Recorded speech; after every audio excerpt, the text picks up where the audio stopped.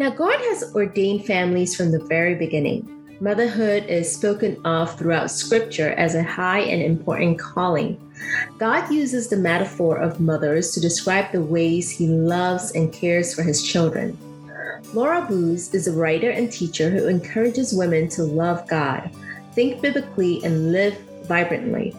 Laura contributes to her local church and a variety of Christian ministries, including Revive Our Hearts, True Girl, Encourage, and Covenant Eyes. She and her husband Ryan and her 6 children make their home in Pennsylvania. Welcome to the Gems of Motherhood, Laura. It's so good to have you on the show. Thanks, Sharon. Laura, I love asking these questions. Now, because mothers have existed throughout the Bible, who is your favorite mom in the Bible? I've admired and loved and learned from so many different mothers in the Bible. But I'll tell you, recently, I've really been meditating on Eve's story. And I've been really encouraged by her because what I noticed is that when she was named Eve, the mother of all living, like the timing of that just means something to me because I don't know if you've ever noticed this, but it was during creation, she was called the woman. Mm-hmm. And then she took the fruit, Adam took the fruit, they sinned. God pronounced the curse, to dust you will return. And then immediately after that, Adam turns to Eve and says, you will be, and he turns to the woman and calls her Eve, says, your name is Eve because you are the mother of all living. Mm-hmm. And I've just been thinking about that lately, like how she must have felt so devastated. I mean, like she must have been like, no, like you have it all wrong. I am the mother of the cursed and the dust and the disobedient. But here was this pronouncement of grace because both of them had just heard God say, I will provide salvation for you. Mm-hmm, you know, He will crush the head of the serpent. And this is just this amazing statement that you are the mother of all living. And I think that means a lot to all women, whether it's a lot of responsibility. Yeah. And what grace though, for all women to be born on this planet, you know, on this broken planet, as sinful people, and we are left to our own devices, you know, really do bring about death and devastation and decay and disobedience. And yet to have God's call in our lives to be life givers is incredible. And to be part of His kingdom come is such an amazing gift. So I've been thinking a lot about Eve and how she must have felt when God gave her that amazing calling and amazing identity right there when things began. I mean, as women, sometimes we have that calling as a mother. Now, what did you see in yourself when you looked in the mirror when you first became a mother? That is such a good question. So that was about 16 and a half years ago. And oh my goodness, I don't even know. I'd have to go back and look at my journals to be accurate. But in retrospect, I'm thinking I probably saw in myself, to be quite honest, like a lot more capability than I actually had. I think I was really like gung-ho. Like you can just feel it in my blood. I was made for this. I love this. I loved my baby, of course. You know, I just felt like it just felt right to me. It was just kind of something I was always practicing as a little girl with my dolls and something I was always longing for. I know that every woman doesn't feel that way necessarily, but for me, that was my story. So when I had this baby, you know, I looked in the mirror and I felt this sense of like, yes, like I knew this was coming and this feels right. But at the same time, so over these past 16 and a half years, looking in the mirror has changed drastically as I've seen like, that young 20-something like had no clue. And I still have no clue. And I have to keep relying on the Lord and coming back to Him and leaning on Him for, every day, moment by moment, for His grace and guidance. That's so true. I mean, we go through so many different changes and seasons with our children. And as well as seasons change with the culture. And we definitely do need the Lord so much more. Now, you have a book called Expect Something Beautiful. Now, you talk about the essential gifts of motherhood. What are they and why does every mom need them?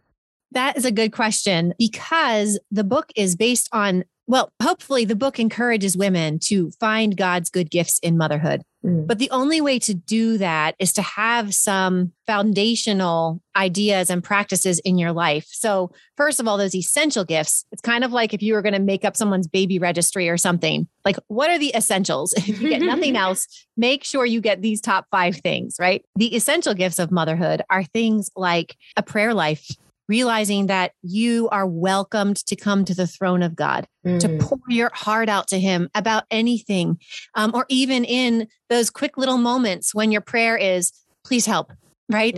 But to know that you're welcomed to come to him and that he hears you, he's attentive, and he will respond as the God of the universe and as your father. Amen. So that's an essential gift for women to receive in motherhood. Another essential gift is to receive God's word, that it is there to pay attention to you, to be the bread of life for your spirit, and to be a balm and comfort, to also be like a surgeon, to identify the very things that are keeping you wounded or sick or stumbling, and to identify them and help you to repent and turn away from them. Also to comfort in time of need and give you reason to rejoice, and to teach you God's character and remind you of his promises. All of that is to give attention to you and to build you up and to turn your eyes to Jesus and glorify God.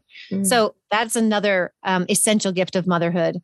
And one more that I just want to mention here is, of course, to recognize that Jesus is by your side. Amen. And one of the verses that you can turn to and underline and put on your mirror and hold very dear is Isaiah 40, verse 11. And I want to make sure I get it word for word, even though I probably have it memorized by now. But here's Isaiah 40, 11. He will tend his flock like a shepherd. He will gather the lambs in his arms. He will carry them in his bosom and gently lead those that are with young. So if you get anything from motherhood, look for the gift of Jesus right by your side, and the gift of him holding your child close to his heart, closer than you can, so that on the days when you feel distracted and distant and cold-hearted, he's not. He has your child so close. He is caring for your child and nurturing your child, as well as nurturing and guiding and caring for you. Amen. And there's such a great comfort to know that, that God is beside us and he is there to guide us, and that we can go to him in prayer for anything and everything. I mean, as a mom, we have to go to the Lord for basically every moment of the day. I mean, I find myself like, Lord, please help me now. Right. Yeah. No kidding. And, let's talk about the 7 ways a woman can enjoy her relationship with Jesus and live in the light of his word, even when she's busy, distracted, and tired. There may be some moms out there who may think they're not getting motherhood right. Is there such a thing as getting motherhood right? Yes, I think there is. I think the way to get motherhood right is just to put all your weight on the Lord. We talk about like the balancing act and, managing and finding like your footing and balancing work and home and all that stuff. I don't think it's a balancing act. Yeah. I think it is just a free fall into the arms of Jesus and just leaning entirely on him. So I do think at the end of the day, that is the definition of getting motherhood right. But when it comes to an actual formula or picture perfect way of doing this, no. And to tell you the truth, just this morning, I woke up with this burden of I am messing my children up. Like I'm ruining this all just this morning. My wheels were spinning. I tried to wake up to have devotions and I was like, Lord, I'm so distracted by this burden. So instead of reading 1 Samuel, which is where I've been reading, I was like, I've just got to pour this out to you, Lord. And I have found myself there so many times, because they're the little things, little nagging things that can kind of all pile up where you feel like, oh no, I'm letting this child down for this reason. And that child, why haven't I taught them fill in the blank yet? And what about the bad attitude that I noticed yesterday in my child? And what about this very disappointing thing I said? Like, how could I have said that to my teenager? All the stuff. Right. The Lord is there. Amen. Open arms. Come and tell me, sweet daughter, tell me it all. And so what I realized is that it's always been the same for me when I have that, like, I messed my child up moment, which is common. I turn to him with confession, confessing what must be confessed. I mourn what must be mourned. I ask him for help in my areas of weakness and sin. And then I look for blessings that I had overlooked. To look for the things he is doing and he is giving. We must thank him for that in all circumstances. And of course, that changes the lens that we're looking through. Yeah. All of a sudden, it's like we walk into a warehouse of all the things we're doing wrong and all the things we're messing up and the way we're failing. And it's like this big warehouse and the shelves are packed of reasons, that we feel justified to feel terrible about ourselves as moms. But spend some time with Jesus and suddenly you find yourself in a different warehouse. You find yourself in a warehouse of grace and perspective where you realize like, oh, all my failings and fumblings and tryings and efforts are all held in his grace-filled hands. And he's the sufficient one. He's the perfect one. So the only message I really need to deliver to my children is, kids, when I mess up, when I am faithless, when I am an imperfect mom again and again, let's all rely on Jesus, who is our perfect Savior and friend, our perfect Heavenly Father, our perfect Holy Spirit, who will comfort us and help us and guide us. I think that's getting motherhood right. Yeah, preach it. That's awesome. I've had moments of time where I'm just like, Lord, please, I hope I didn't screw her up. And there are those moments where I'm like, just wash her clean from all of my failures, and that she doesn't take onto herself. But it's so true, confessing and looking to him and looking for all the little blessings. And like you said, you go into a new warehouse, just seeing the light of Jesus and what he's been doing in our children. And that's just awesome. Now, what is the point of the unseen and uncelebrated? Serving, cleaning, caring, snuggling, disciplining, and praying. In motherhood? Oh, okay. Well, I think the purpose of it is to be more like Jesus. So we look at his example. Actually, I was thinking about when he talks about this in John 12. Let me read it. Jesus was saying, truly, truly, I say to you, unless a grain of wheat falls into the earth and dies, it remains alone. But if it dies, it bears much fruit.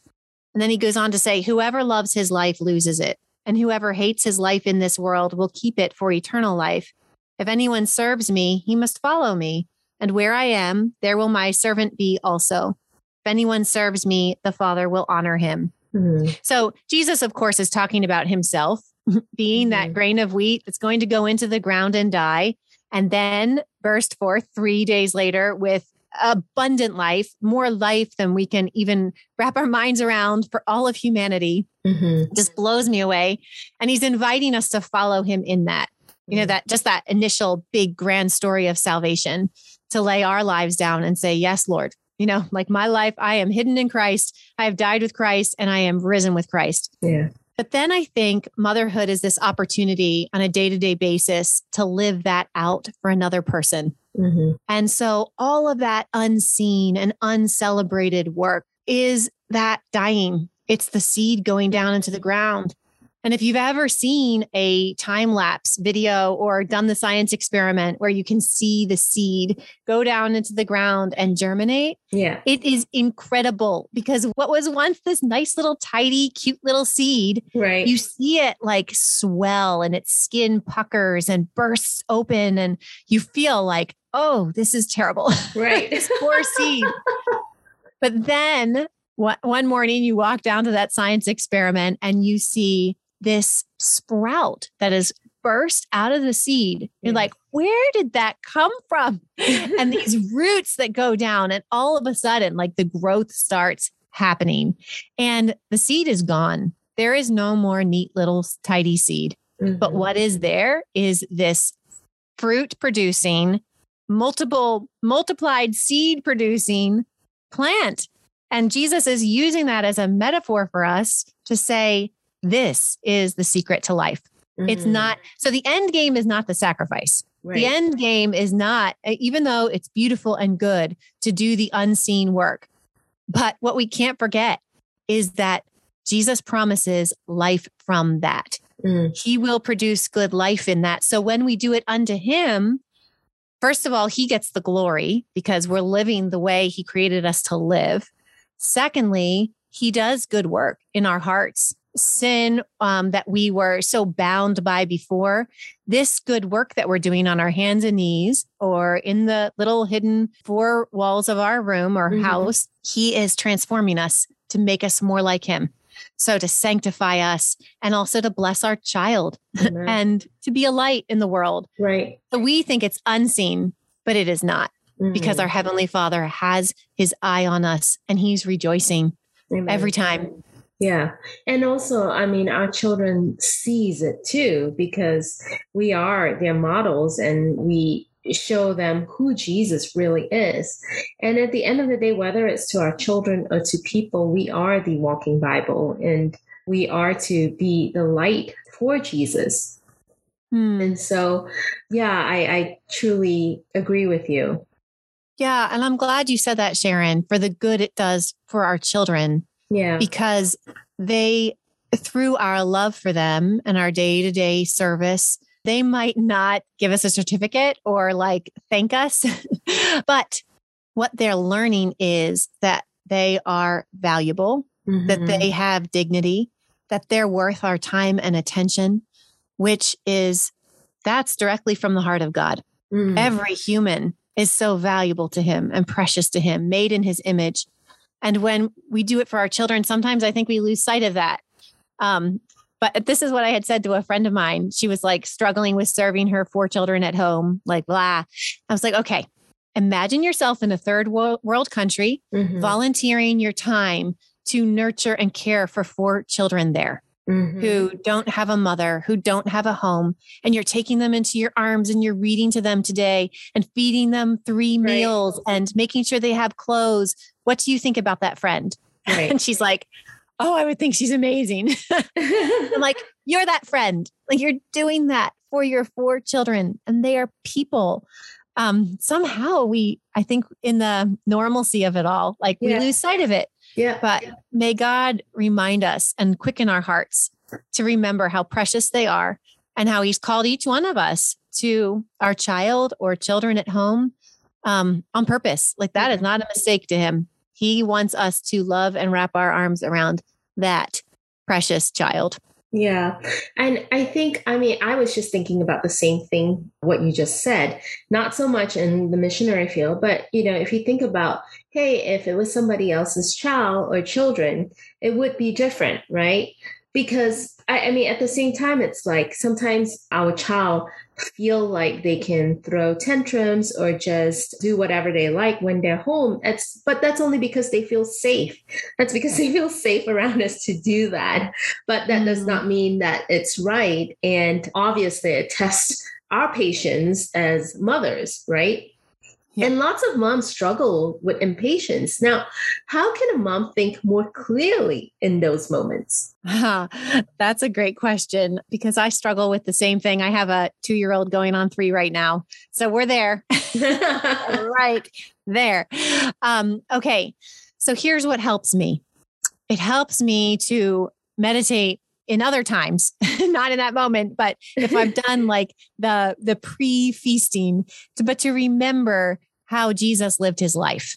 And, to think about those occasions, like when the crowd was pressing in on him, but he would just pay attention to one person at a time, the woman who had been bleeding for 12 years, to focus in on her, take his time, slow time way down just to minister to her. And call her his precious daughter, even though things were messy and she was insecure and he had to kind of search for her and power went out of him. Like he felt all of this. This was all part of the story. Yeah. And then to focus on Jairus, who had come running to him to ask him to heal his 12-year-old daughter and for Jesus to go all the way to his house. Meanwhile, this whole crowd is like demanding, like, we need your healing. We need your blessing. Right. But Jesus slowed time way down and just did the work that his Father appointed for him. That's helpful to me Because in those moments when I'm feeling like that rush of impatience with my child, to remember that God keeps time differently than I do. So I might be looking at the clock and I might have my to-do list and I might have that crunch and the pressure. But if I can tune in and say, wait a minute, I'm a daughter of the Most High King who is ruling and reigning over this universe. And this is the moment I'm in right now. Does it matter more that I get to the appointment on time or that I open my hands to him? Now, if my hands are actually empty, I really will open them. And I really will in the moment say like, please help, Lord, like, or come, Lord, like I surrender to your timing here. And then to kind of just follow his lead in my heart of how to deal with my child and what to do next. Right. That's not easy because a lot of times it messes with our schedule and messes with then, like having to follow through on things, and it's complicated. Yeah. But loving a person, especially a child, is complicated. Right. So anyway, I guess that helps me anyway, is just in those moments trying to calm down and turn my eyes to the Lord and just asking him for his in that moment help. And as you said, God sometimes takes his time, and it's always in his timing. And the impatience, it's a matter of our hearts, right? And so God is using that time to kind of penetrate whatever he needs to soften in our heart, whatever he needs to massage in our hearts for us to be a little bit more patient. And that's the same way whereby how we want to try to reach our children is by looking into their hearts and seeing what's going on in their hearts, is by being patient with them. And sometimes it could take 5 minutes, 10 minutes, or an hour. And I mean, I'm in the process of learning. I'm like, okay, I'm just going to have to sit down and just take however long this time is to see what's going on in my child's heart and not be impatient and going about because of my emotions and my ways. But then if it's because of me, then I'm not being able to work in my daughter's heart or whatever God is trying to reveal in her heart and my heart. Yeah. What I hear you saying is the importance of keeping your priorities right, and realizing like this is about the eternal soul here. Right. So some moms in some situations might find like the Holy Spirit might lead a mom to be like, what has to happen right now is you have to pick your daughter up and you have to put her in that car seat and you have to go. Right. Like you have to have the strong boundary and she needs to see that. And another time, another circumstance, another mom, another child, it might be what your daughter needs to see is that the appointment needs to be canceled. You need to sit on this step with her and just hold her, right? So that is the beauty, though, of having the Holy Spirit along with us to guide us along. And when we get it wrong, the whole point is then to come back to our daughter or son and say, I got it wrong. I made the wrong choice then. I shouldn't have given in to you. Please forgive me. Or, I shouldn't have just grabbed you up and gone because that was the wrong choice. So please forgive me. I'm going to keep asking the Holy Spirit to help us. Yeah. You know what? When you were talking, Sharon, it reminded me of something. I don't know how this is connected in, so maybe it will come back around. Okay. But I think when it comes to impatience, this has been also helpful to me. Because sometimes my impatience happens when my children are demanding more of me than I can give at the moment or want to give. So two things. One is I've had to learn how to have good, clear boundaries, because when I don't, that's when I lose it. Like I'll give and give and give and give out of a place of resentment or like just trying to keep the peace, but it's not real peace. Right. I just don't understand clear boundaries and I haven't communicated them with my children. So either that or the other thing I have found is helpful is to come further in toward my child. So this is just a little example, but I think when it first dawned on me was when I was a young mom and I had like a 3-year-old, and every night when I would tuck her into bed, I would do the whole thing, like do the prayer, do the story, do the song, like give it all. And I'm exhausted from the whole day, of course. Yeah. And then I'm about to leave the room and she was always like, one more hug, So I'm like, okay, one more hug. And I come back in and I give her the one more hug. And then it dawned on me. I was like, you know what? I'm going to give her the one more hug before she asks for it. So I would tuck her in. I did the stuff, say the prayer, sing the song. And I was like, ooh, I just need one more hug. And I gave her one more hug. That was it. She never asked me for one more hug again. There were then a couple nights afterwards that I would do it because I was like, actually, I kind of missed the one more hug. What happened with that? But it solved her problem. I think she wanted to know, like, don't you want one more hug? Right. So when I took the initiative and showed her one more hug, it fixed it. It answered her question. Yeah. So I have found that ever since. There are the littlest things, like when I'm doing the dishes and one of my children's come up to my leg and I'm like, oh, like, don't touch me, and you get that like through your spinal cord. So just as helpful as saying, please don't touch me right now. Right. I'd rather not be touched, which is a perfectly good response. Mm-hmm. I've also found it effective to pull that child in closer, to actually proactively be like, come, like, do hug me. I want to hug you back. That also does its good work in my heart. And it also meets a need in them that they're obviously looking for. So I just wanted to throw that out there if that's helpful for anyone else, because it really has been helpful for me very regularly. Yeah, that definitely is helpful. And I could definitely relate. I mean, there are times whereby a lot of times, my husband takes care of my daughter in the morning, and at night he puts her to sleep, and he, spends time with her in the morning. And so, but she always wants mommy. And, and so I would have to be like, okay, mommy's going to give you one last hug before you go to daddy. And so she's fine with that. But if I don't do that, and she's just not fine with it. And so that's helpful. And the other example that you share, like in the kitchen, sometimes I'm like hands all dirty, I'm doing stuff. And then she's like, mommy, can you help me with this? And I literally have to go, do you see mommy doing something? And she'll be like, okay, she'll walk right back out, But at that moment, it was a moment of impatience. I'm like, take a deep breath. Do you see mommy's doing something? Okay, I'll help you after I'm done with this. And she'll be okay.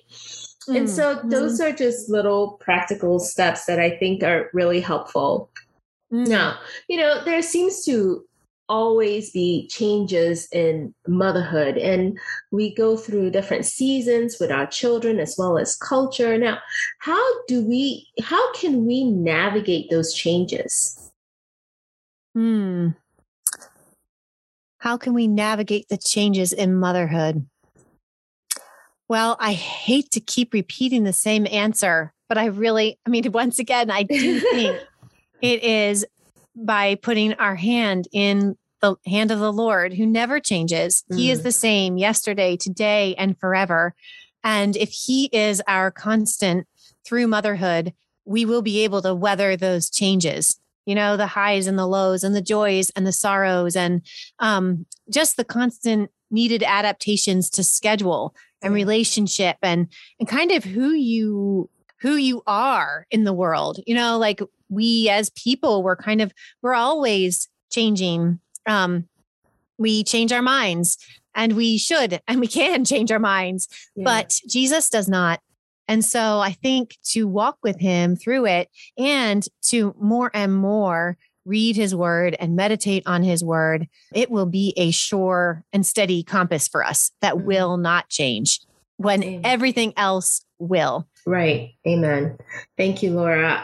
We're almost at the end of the show, but I would love to hear, is there anything else that you would like to share with other gems of mothers out there?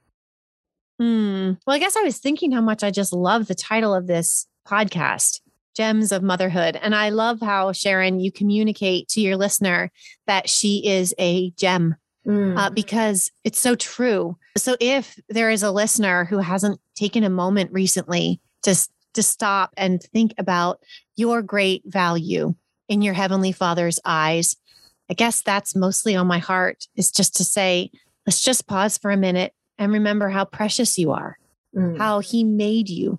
He knit you together in your mother's womb, and you have never been hidden from his eyes.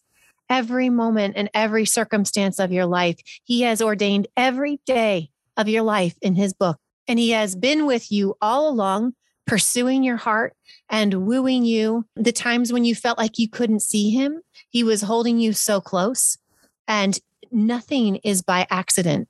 So I just want to remind you of how deeply you are loved. Because if your motherhood and your womanhood, your life in general can flow from his love for you, well, then I think you'll have found it. I think you'll feel that contentment and joy of living that he has always dreamed for you to have. So remember today how loved you are. Thank you so much, Laura. Now, before we end this podcast, tell me about your book, Expect Something Beautiful. I just love it. Because what it has inside is, these 17 years of motherhood, of the day in and day out, of learning that Jesus is right by my side. I needed to write it because I'm kind of, like I have a 2-year-old and I have a 16-year-old. I needed to reflect back on what I've learned and what I've seen of him, what he's been up to, so that I know what to expect in the future. And I just hope that the offering of it brings life and hope and clear vision to a mom in any season of life, whether, just starting out or, well along the way, or a grandmother. I really hope that whoever reads it, and I've been praying for every reader, that it would warm her heart. She would turn her eyes to Jesus. Her relationship with the Lord would be enlivened, and she would find that through her day, she can speak to the Lord and definitely feel his direction through his word and through his spirit. It's full of personal stories from my own life. It's full of scripture that has been dear and helpful to me, song recommendations, prayers for the mom, practical application, and also more theological ideas that I've tried really hard to put in clear language. So maybe you didn't plan on me going into so much detail, Sharon, but it's a precious book to me. And I do hope that it does God's good work in the world. It just sounds so amazing. Now, Laura has so generously offered to give away her book, Expect Something Beautiful, to one of our listeners. Please check out our Instagram to see how you can win this book. Now, thank you so much, Laura, for coming on the show. I so appreciate all the gem wisdom that you shared with our listeners out there. Thanks, Sharon. This has really been a delight. Absolutely. Now, I hope you enjoyed this episode of Gems of Motherhood podcast. If you're wanting to connect with more amazing gems of mothers and more resources, head over to gemsofmotherhood.com where you can subscribe to the show. That's where you'll find show notes with actionable tips and any links mentioned by our guests. Most importantly, I hope you'll find inspiration and learn to cultivate your own journey. You are loved. You're an incredible gem to God. He knows you intimately. He knows what you're going through, and he knows what you need. Remember, you're fearfully and wonderfully made in him.